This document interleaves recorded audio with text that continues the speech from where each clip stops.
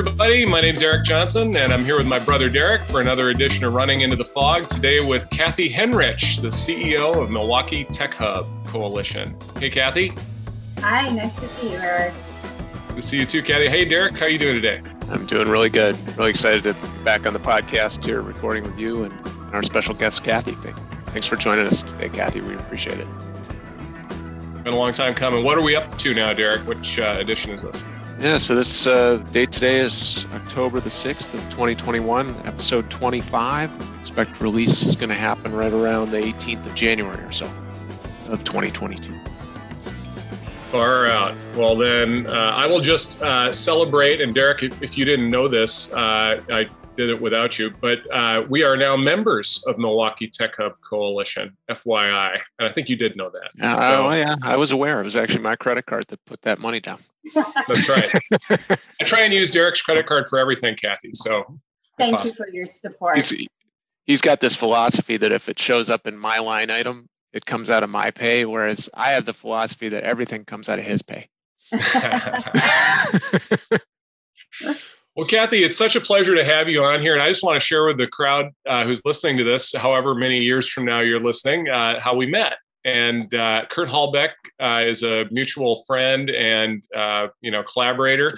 And he had started, along with his partners up in the Fox River Valley area, the Wisconsin, was it the Advancing Artificial Intelligence Wisconsin, Advancing AI Wisconsin.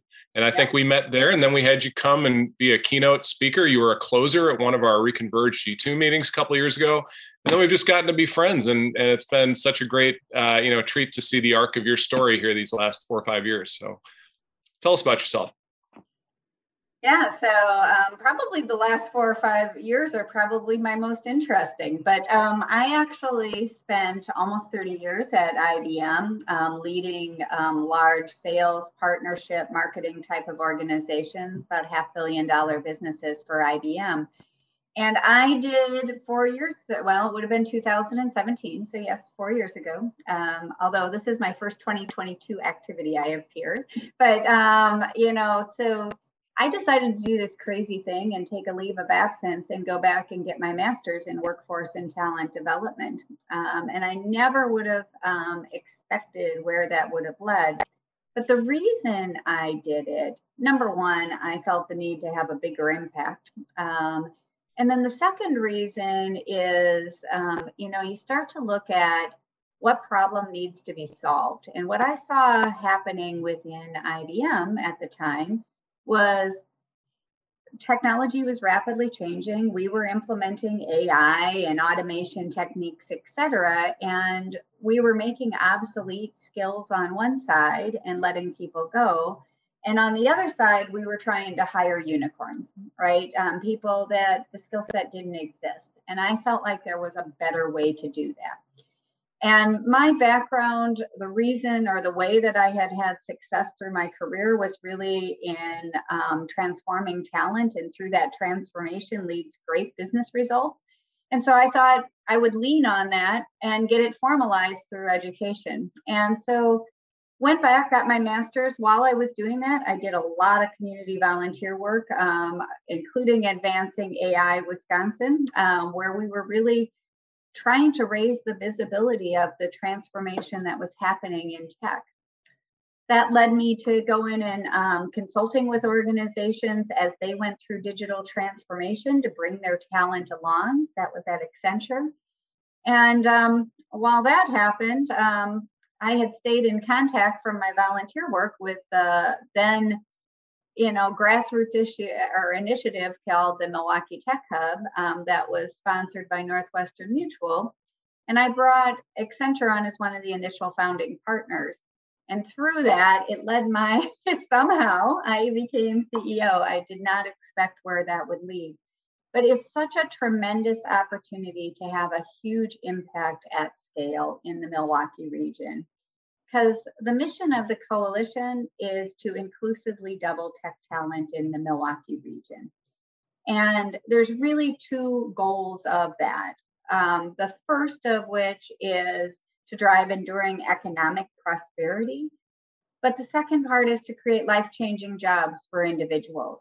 And so combining those two is an opportunity to make a generational opportunity here for the Milwaukee region to embrace technology, to grow technology roles, and rather than the way some of the other tech hubs have grown up kind of by importing talent, to grow our own talent in the process as well.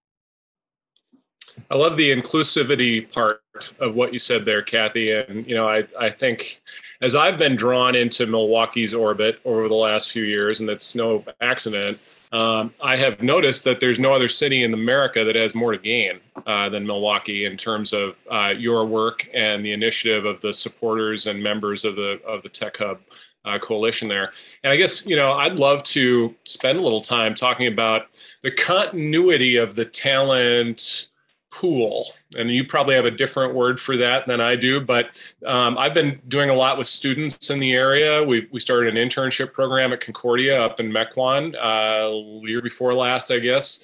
We've got a partnership with the high schools, including New Berlin, where Laura Schmidt, who obviously is part of the work you're doing, got us involved there. And we've now done 4, I think, internships with New Berlin, and that's about to expand.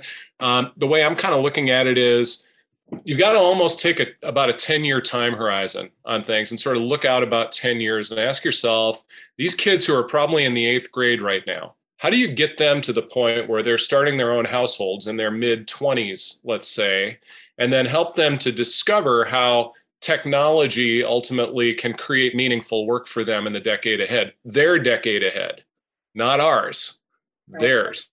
So tell me about that. What's Milwaukee Tech Hub doing about all that? Yeah, so first of all, we think about it both in terms of driving demand for the jobs, but also matching that with the appropriate supply. And I'll focus on the supply side of the talent. And we've broken that work down to initiatives around K through 20, the reskilling initiatives, and then the attraction and retention of individuals. And, I used the word inclusively before. We actually infused in all of that is a focus on diversity, equity, and inclusion, including a very specific target of at least 50% of everyone we serve coming from demographics that have been traditionally underrepresented in tech. And so as we think about this pipeline approach, we have to think of it in terms of, I'll start with K through 20. How do you ignite the spark? Right? How do you get people interested in this role? A frequently used phrase is you can't be what you can't see, right? So you have to go in to the schools and help them understand these types of career paths into tech. That we have done through kind of a program that's called Hour of Tech, which is really to exploratory.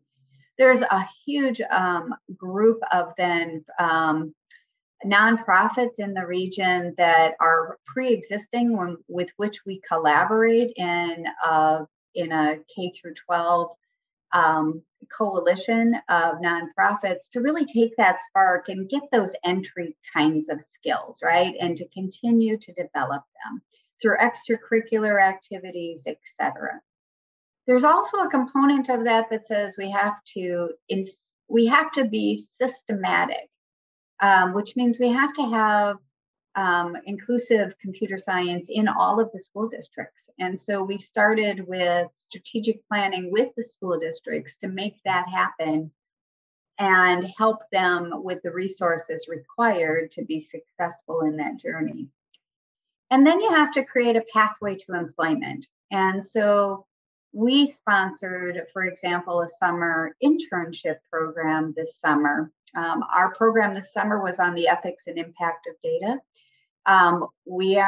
These students got badges from Microsoft. They got the first ever recognized badge from the Higher Educational Regional Alliance, all of our higher educational institutions. And then took them and into a Tech Career Expo where they're connecting to employers. And along that journey, we think about it systematically on how do you expand that impact. So not only who do I touch as individuals, but also their educators, so that that educator can now help another 20 or 30 students, however many, and we can start to create scale out of these programs. So I said a ton, but that's really the idea is I've got to start young, start the spark, and then provide the right connected experiences along the journey, all the way to employment, to get students ready for and then full-time employment. That's fascinating. And I had a conversation with Tim Sheehy at MMAC a couple of years ago. And I said, Tim, you'll know if you're working on the talent problem if kids, not their parents, but if kids are bragging about their future in Milwaukee. And if they're not bragging about their future in Milwaukee, they're out of there. So that there's an NPS element to that. What is the net promoter score of that population as they're growing older and starting their own lives and ending their educational period, with college or whatever that constitutes, and then moving into the work world. And now, of course, that's much more ambiguous. It's like, you went back to school. I won't ask what age you were when you did that, but you went back to school later in life in order to make a career pivot and really, renew your career in a way that, now you're CEO of a, major coalition like this. So I don't know, Derek, I'll pass the mic to you because I don't want to hog this with Kathy. What have you been dying to ask Kathy about? Well, I've been doing all this talking. I mean, good on you for knowing not to ask her age when she went back to school, first of all. Our mom, God rest her soul, would be proud. The question I'm dying to ask you, Kathy, keep in mind you're on the podcast with a couple of guys who study competitive strategy. Everybody's got competitors, whether they be explicit or implicit, a little tougher to understand. Who are the Tech Hub's competitors, and how do you think about how you drive some level of superiority for what your mission is, igniting the spark? And I wrote down doubling tech talent in Milwaukee region. Who are your competitors, and how do you think about them as you're sort of coordinating the Milwaukee Tech Hub's tactical as well as strategic missions in this world? Yeah, so first of all, in the region, I don't consider anybody competitors, right? To have an effective coalition, it means working together in ways that bring the best of skill sets from other organizations forward to deliver. And in fact, in the things that we've accomplished, we have yet to do them alone, right? We're actually have done them in partnership with others in the community, because we recognize, that is not our core competency to be everything to everyone. Rather, there are those that are great at being with the students and others that are much better at interfacing with corporations and everywhere in between. So we've actually formed a number of coalitions. And Eric, you talked about Laura Schmidt. We're very fortunate to have Laura as our Chief Talent Development Officer, forming these coalitions of the nonprofits, of the K through 12 systems, of the higher education systems, the reskilling providers, which we haven't gotten to yet, to be able to take advantage of best cases there. So getting back to your question, though, there are competitors, and we do, one thing that's interesting about tech roles is they're totally portable. They could go here, or they could be in, name the state, Iowa, Texas, doesn't matter, or they could be overseas. And honestly, there's huge value in retaining those jobs here in the region. They're some of the highest paying jobs. That has tax revenue implications for us. It has spending implications and downstream multiplier effects, et cetera. So we actually have to think about how do we stand out as a region versus other regions across the country.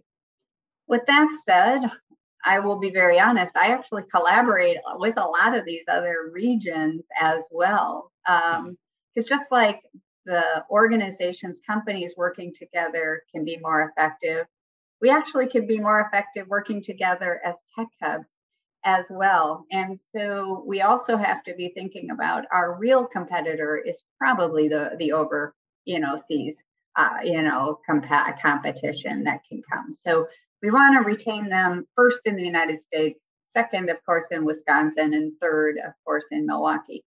But that's the way I think about it, is by working together, we're actually much more effective. And I think you're actually starting to see a mind shift change, even in federal grants, et cetera. They're all asking for collaborations because they recognize no one organization can do it all. Rather, you have to know what you're good at and work together. We work really well with the corporations to have pathways to employment, to understand those requirements, all of those kinds of things.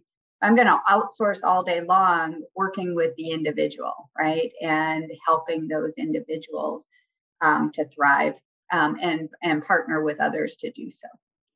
Your answer is consistent with what I would have expected from a coalition-based entity like yours is, but it made me wonder, when you think about some of the leading, higher ed institutions, or LinkedIn's various sub-communities trying to build, around communities online that where you may not ever see your quote unquote fellow members of those communities and so on. It kind of made me wonder, at what point does that enter into your sort of thought process and framework on a regular day-to-day basis? But I love the answer. And, I think that the other thing that is a reality that we're living in, right, is the notion that tech jobs are going to become much more permanently remote.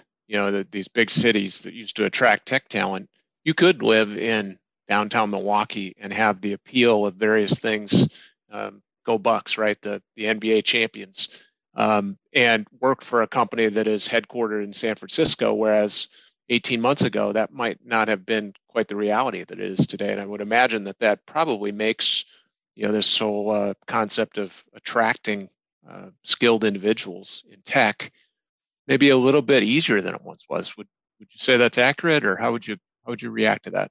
Yeah, I think it goes multiple directions. First of all, about 10% of the tech workforce was remote prior to the pandemic. So it was a well-established practice here, and it certainly works. With that said, there is the need to convene, for innovation, et cetera. So having a workforce that can work remote, but also can easily convene is kind of an ideal balance between those two. Where we win out is, people moving back, honestly, for quality of life, cost of living, family and friend connections, et cetera. For that reason, alumni are actually an ideal target, many that have left the area to come back. So we actually win by, kind of collectively recruiting to the community first, and then to our individual organizations. That's why we're collaborating together. And by the time this comes out, you'll see a shared talent attraction site from the Milwaukee Tech Hub Coalition that will provide the opportunity to see the breadth and depth of opportunities here, but also all of the resources here in the community to advance your career. So we actually win out in that scenario by coming together, collectively recruiting, and especially going after those that are alumni of the region. Where there is more competition, honestly, is we also now see, the coast trying to hire here versus our regional organizations. And so that actually is driving the cost of labor up right now, even if you adjust, for different cost of living. it has made an impact. So this remote work is kind of a double-edged sword, and one that we have to continue as employers, right, to recognize that we're competing nationally. We're not competing, right, just locally. We're competing nationally and internationally, honestly, for this talent. Mm-hmm. That's awesome observations. Eric, what do you think? Well, so as someone who lives about an hour and a half away in the Madison area, my son actually just started his freshman year at Concordia and in computer science. And as that experience has taught me, I think it's about where people call home. You know, it's really about where you call home. You talked earlier about really selling the region as home first, and then selling the opportunities, the economic opportunities that a place with a critical mass like that can be observed by others from outside the region, especially alumni, people who've grown up here and left, so to speak. And one of the things that UW-Madison talks about a lot is there are more CEOs in the Fortune 500 with a degree from Madison than any other school in the world. And that is true because they all got engineering degrees, or a lot of them did anyway, and undergraduate. And then they went off to Harvard for their MBA or Stanford or somewhere more prestigious, so to speak. I think the retention of our young talent is one of those topics that is going to be front and center. And as I've noticed, and I think we've even discussed, the entry level opportunities that, where does, just take something specific like a user experience designer who wants to have maybe their own firm or work freelance might start out at Kohl's department store or Harley Davidson or Manpower or one of the local big names in order to kind of cut their teeth, get some experience, learn what to do, what not to do. There's a lot of technical acumen that they have to pick up, but then there's all the professional stuff that running your own agency involves. Tell me a little bit about what Milwaukee Tech Hub's doing to expand those entry-level opportunities that really pick kids up right off the turnip truck, as Mom used to say, and cut their teeth a little bit so that they're ready to do bigger things. Yeah, so a couple of things that I think are important to know. First of all, Milwaukee has a huge asset, the Milwaukee region. We actually have the 6th highest concentration of college students per capita. And people are like, wow, right? And I think people don't necessarily know that because a lot of it is in smaller institutions that when aggregated actually make for a lot of students per capita. And so as a result of that, we actually have this huge asset to leverage, to put into early careers. And that actually is a challenge, right? Both when you have that asset, you have to, make sure you're fully utilizing it and being able to absorb that.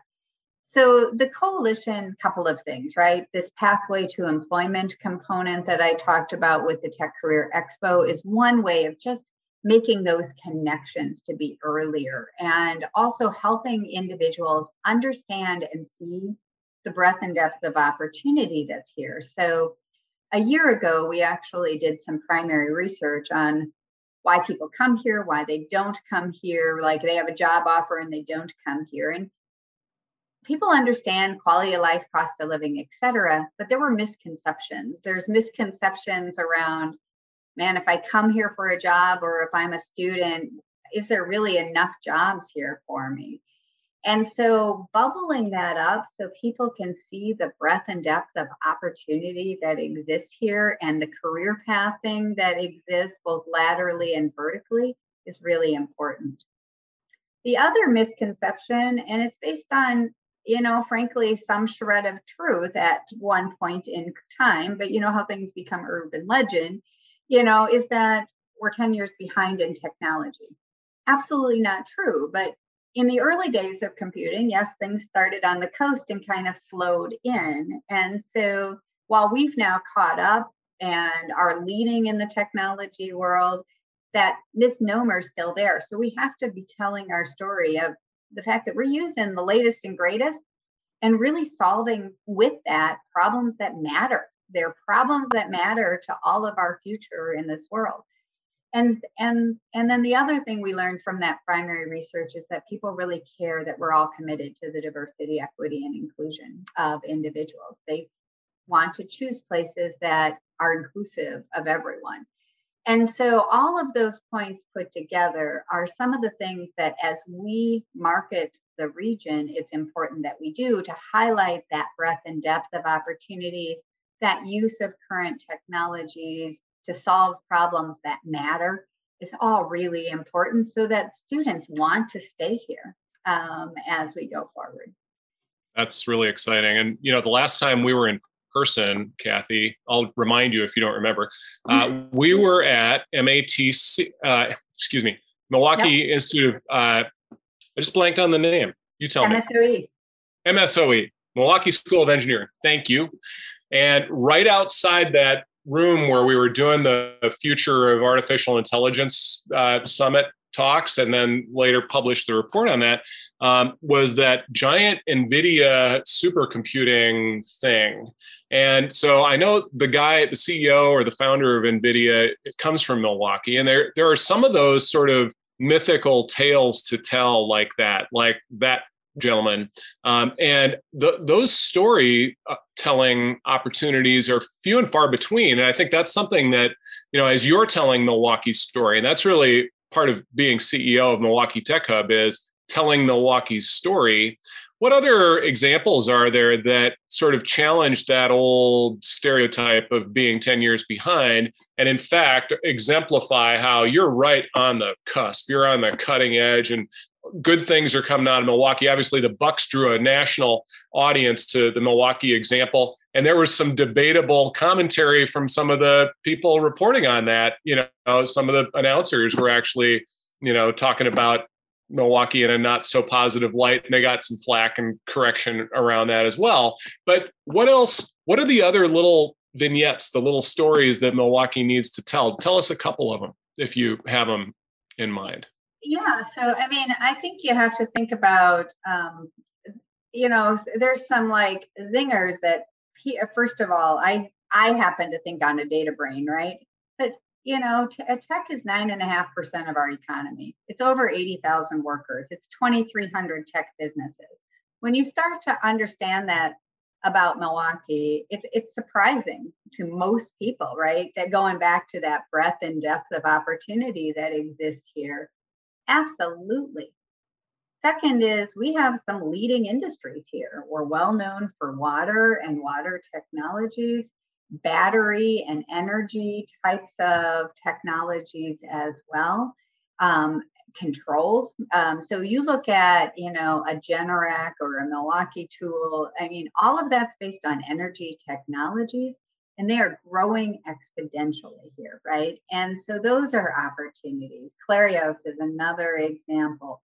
We're solving issues, in the healthcare field, GE Healthcare being right here as well, but also planning for everyone's financial future, right? There's such a breadth of great opportunities here in the Milwaukee region. And I think that's one of those stories that we kind of forget, right? We take it for granted.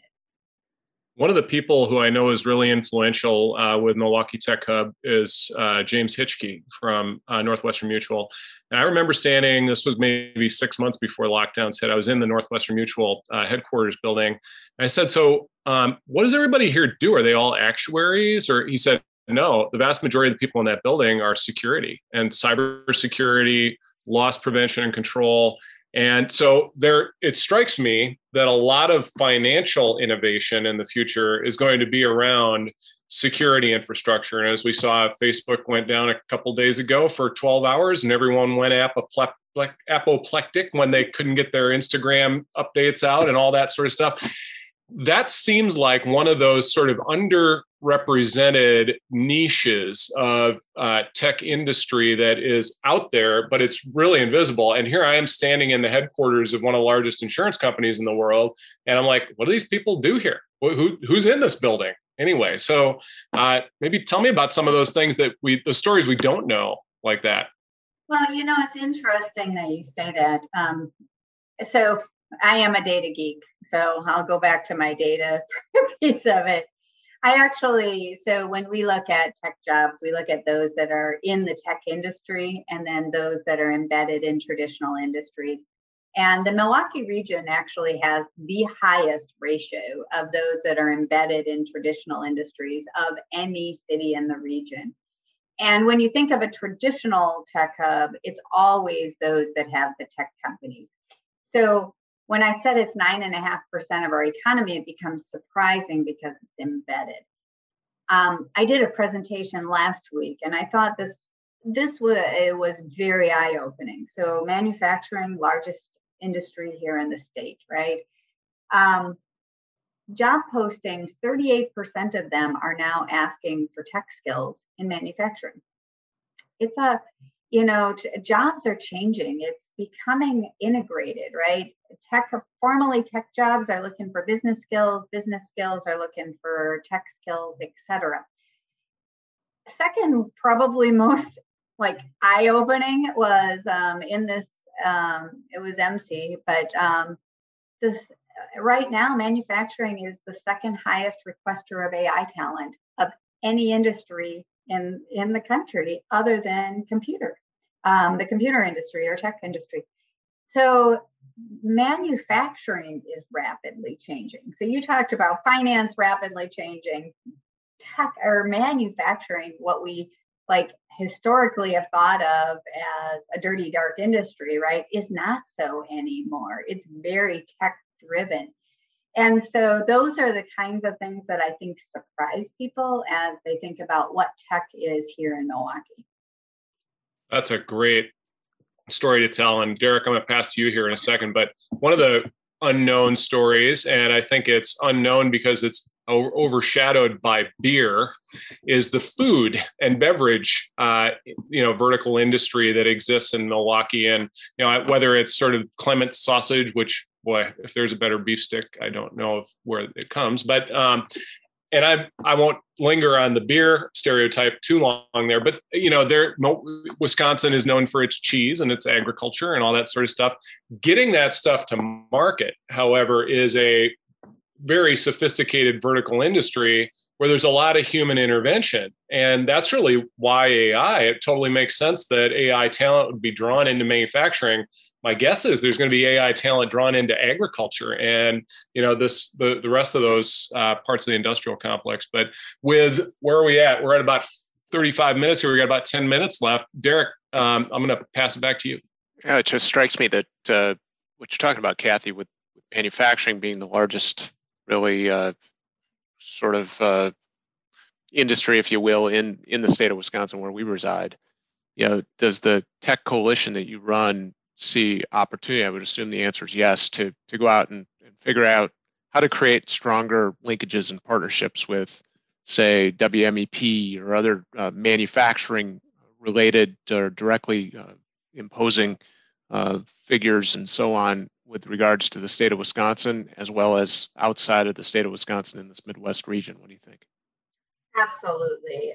And we have been collaborating, and sorry that my light has been changing, but, we've been collaborating across the region with many organizations, and each one of those has opportunities. We're a 2-year-old organization and have launched a lot of things in that time frame, but there's more to come, right? And as you said, into those kind of industry verticals, those kinds of things. Yeah. So the name of this podcast being Running into the Fog, what kind of fog do you, every leader, I don't care if you're dealing with a profit or not-for-profit type of entity, every leader deals with some level of fog. What kind of fog rolls into Kathy's desk on a day-to-day basis? One thing that's interesting, as I said, we're only a 2-year-old organization. So one of the things that's always very interesting is, building an organization as you're running, right?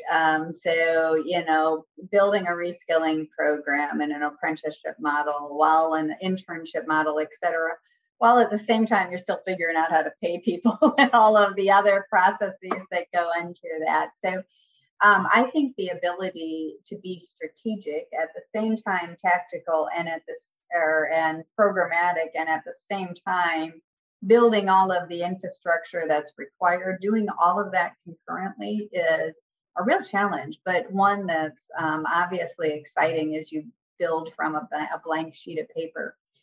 But as we look forward into the future, I think one of the things that we have to continue to start to think about as employers is really, at what point will we get to the tipping point of understanding that I can't recruit my way out of this, and I have to invest in building talent as well. So that has been, organizations definitely need, 3 to 5 plus years of experience to help them with experience, nature, et cetera. I think more and more organizations are starting to understand that alone is not going to get me the talent required to transform my organization for the future.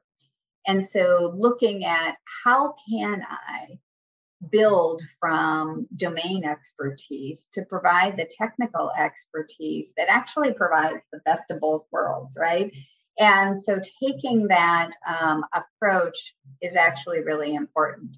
The other thing that does actually is, at the time you're doing that, builds not only capacity, but diversity at the same time. And so that brings a rich array of experiences and skill sets, et cetera, to help look at problems differently. So Derek, as I think about, going into the future, we're starting to, it's like, where do we hit that tipping point, right? Where people truly understand that it's an and statement. It's a development of talent and a recruitment of talent concurrently in order to meet the capacity and diversity requirements that all of us should be looking at. Mm-hmm. I love that. I think you point out some really important skills that you must have as a leader, to operate both tactically and strategically every given hour of the day, right? That is the fog that a lot of leaders run through. I know I see it on a regular basis, and you wish you could spend, some days you wish you could spend much more time than you can in that strategic mindset. And, other days you, like me, maybe you find a lot of joy in the fact that you can get kind of tactical, and, that part can be really fun too. So we're, kind of as we wrap up here, Kathy, what, for our listeners at home or people that might be struggling, trying to figure out how to find that balance in their day, to operate both tactically and strategically, any tips for them just to, it could be something simple. Hey, get up from your desk and go, take a walk, schedule that in, or it could be something else, such as what you did, going back to school, getting your master's degree. I think it was LSU, if I have that correct, right? Yeah. What do you have for our listeners, tips for them to kind of manage their own, fog running on a day-to-day basis? Yeah, I'm a big believer in, I'll say, data-driven kind of decision making, but that requires deep thought. To me, the only time to do that, and everybody finds it in a different place. For me, that's early, right, in the morning. Today it happened to be 3:30 in the morning, but you wake up dreaming about it, and you're like, fine, I just got to get up and start writing things down. And I think that is, finding that space, and recognizing it may not be in the middle of the day, right? I can't write in the middle of the day. I can't be profound in the middle of the day, right? We're moving so fast. I think the other thing is you have to be willing to invest the time to learn from all sources, right? Whether that's reading books. I've got my Forces of Good one next to me here, that was so helpful as I thought about how do we make maximum impact, right? Whether that's reading books, whether that's reading and consolidating information, and you almost have to have it. Like I just did a presentation on data around talent and what's going on in the marketplace to help others through that thought process. or whether it's listening, right? All of our members are actually deeply involved with us as we form our strategies. And there's so much impact of that, because at the end of the day, I don't employ anybody. I mean, I do, but it's a small group. What I'm trying to build is a big scaled workforce of tech. I need those people that are employing that tech talent to help guide everything we do. And if we listen well, we're actually better off. So I'm a big believer in, you've got to take data from a lot of different sources, both anecdotal as well as tactical. Put that together and look at where you're going. And usually it's at 4 o'clock in the morning that I'm able to draw that pathway between the two of them, but not other times. Well, there's 24 hours in a day for a reason, right? Eric, what do you think about all that? Well, you reminded me of something, Kathy, which I think is another one of those hidden advantages, hidden competitive advantages of this region. And I'll say the Wisconsin region in particular, just to be a little more inclusive. But I think it's the farmer mindset. And, sometimes people take that the wrong way, but I will tell you that I'm out on a farm, there's my tractor in the background, my chicken coop is over there. But there's a mindset that comes along with dealing with the weather and commodity markets and breakdowns and having to be your own mechanic and raising animals and all that sort of stuff that is part of our heritage as Wisconsinites, whether we come from, downtown Milwaukee or we come from Chautauqua, Wisconsin, which is where Derek and I grew up between Rice Lake and Eau Claire. There is that mindset advantage. And I think what you just shared is an example of that mindset, where the collection of perspectives, I think our mother had a beauty salon.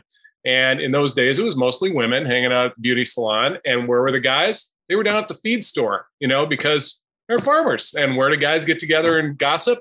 The feed store, like women used to do at the beauty parlor. So the idea that you're collecting and aggregating and really curating those perspectives that's the argument around diversity, equity, and inclusion. You've got this diversity of experience, and the ability to include all of those perspectives and points of view gives you a higher resolution picture of reality. So I guess that's my observation, Kathy, is that you've exemplified that humility quotient, is what we often call it. The humility quotient, that there's a lot you can tell me that I don't already know. And that's really what intelligence is about, is admitting that there's a lot that other people can teach me that I don't already know. And Kathy, you're a fantastic example of that for other CEOs in the region and beyond. Thank you. And I will say, the hidden advantage culturally is also a very generous person, generous culture, one that extends their network and genuinely wants to see the greater good, right, occur. And I think that's actually one of our hidden assets as well from a cultural perspective, is that ability to collaborate around a greater good and for the collective impact. We see each other as humans and we care for each other. Yeah, that's a big point. Well, Kathy, Derek, I'll let you take us home, but thank you so much for being on Running Into the Fog with the Joe Bros here. Once again, this is my favorite so far. Thank you. I'll just close with two things. We like to have a little bit of Johnson Brothers storytelling in this, and Eric gave me this opportunity by talking about feed stores and agriculture, but you made a comment 5-10 minutes ago, Eric, about having just fallen off the turnip truck. And our mom used to say that to us when we'd do something, that didn't quite seem so above board, or, how can you possibly be with it, young man, if you're falling right off the turnip truck? So I couldn't help but kind of bring back to focus. And you, Kathy, with your words and your wisdom here on Running Into the Fog, you help legitimize a couple of brothers from northern Wisconsin who still to this day like to maybe remain humble with some of these terms like falling right off the turnip truck, and even though we've been doing this for a while. I'll go, last question for you, Kathy, is how can people communicate with you? Where do they find you? How do they reach you? Game for questions when people listen to this podcast and might want to learn a little bit more about whether, how they're doing from their own reskilling journey, or how they might get involved. Move to Milwaukee, get involved with the Milwaukee Tech Coalition. Yeah, a couple of things. First of all, you can go to our website at mketech.org. You can sign up for the newsletter there. That's a great way of making sure you're involved with not only what we're doing as a coalition, but our goal is to actually showcase everything that's going on within the region, to lift up and showcase everything that's going on from a tech perspective. So that's one, is that you can certainly go there. Can certainly reach out to me via LinkedIn. It's just Kathy, and it's Henrich, Henrich, and you'll find me very quickly. And then, always can contact me via email as well, which is always funny after coming from 400,000 person employers to Kathy@mketech.org. So keeping it simple. Keeping it simple. Thank you, Kathy, for coming on the podcast, episode 25. Hope everybody has a great day and a week ahead when you listen to this in January of 2022. And just appreciate all the perspective you shared with us, Kathy. Thank you. Thank you both. Appreciate it very much. And thank you for joining the coalition. Thanks, Kathy. Thanks, Derek.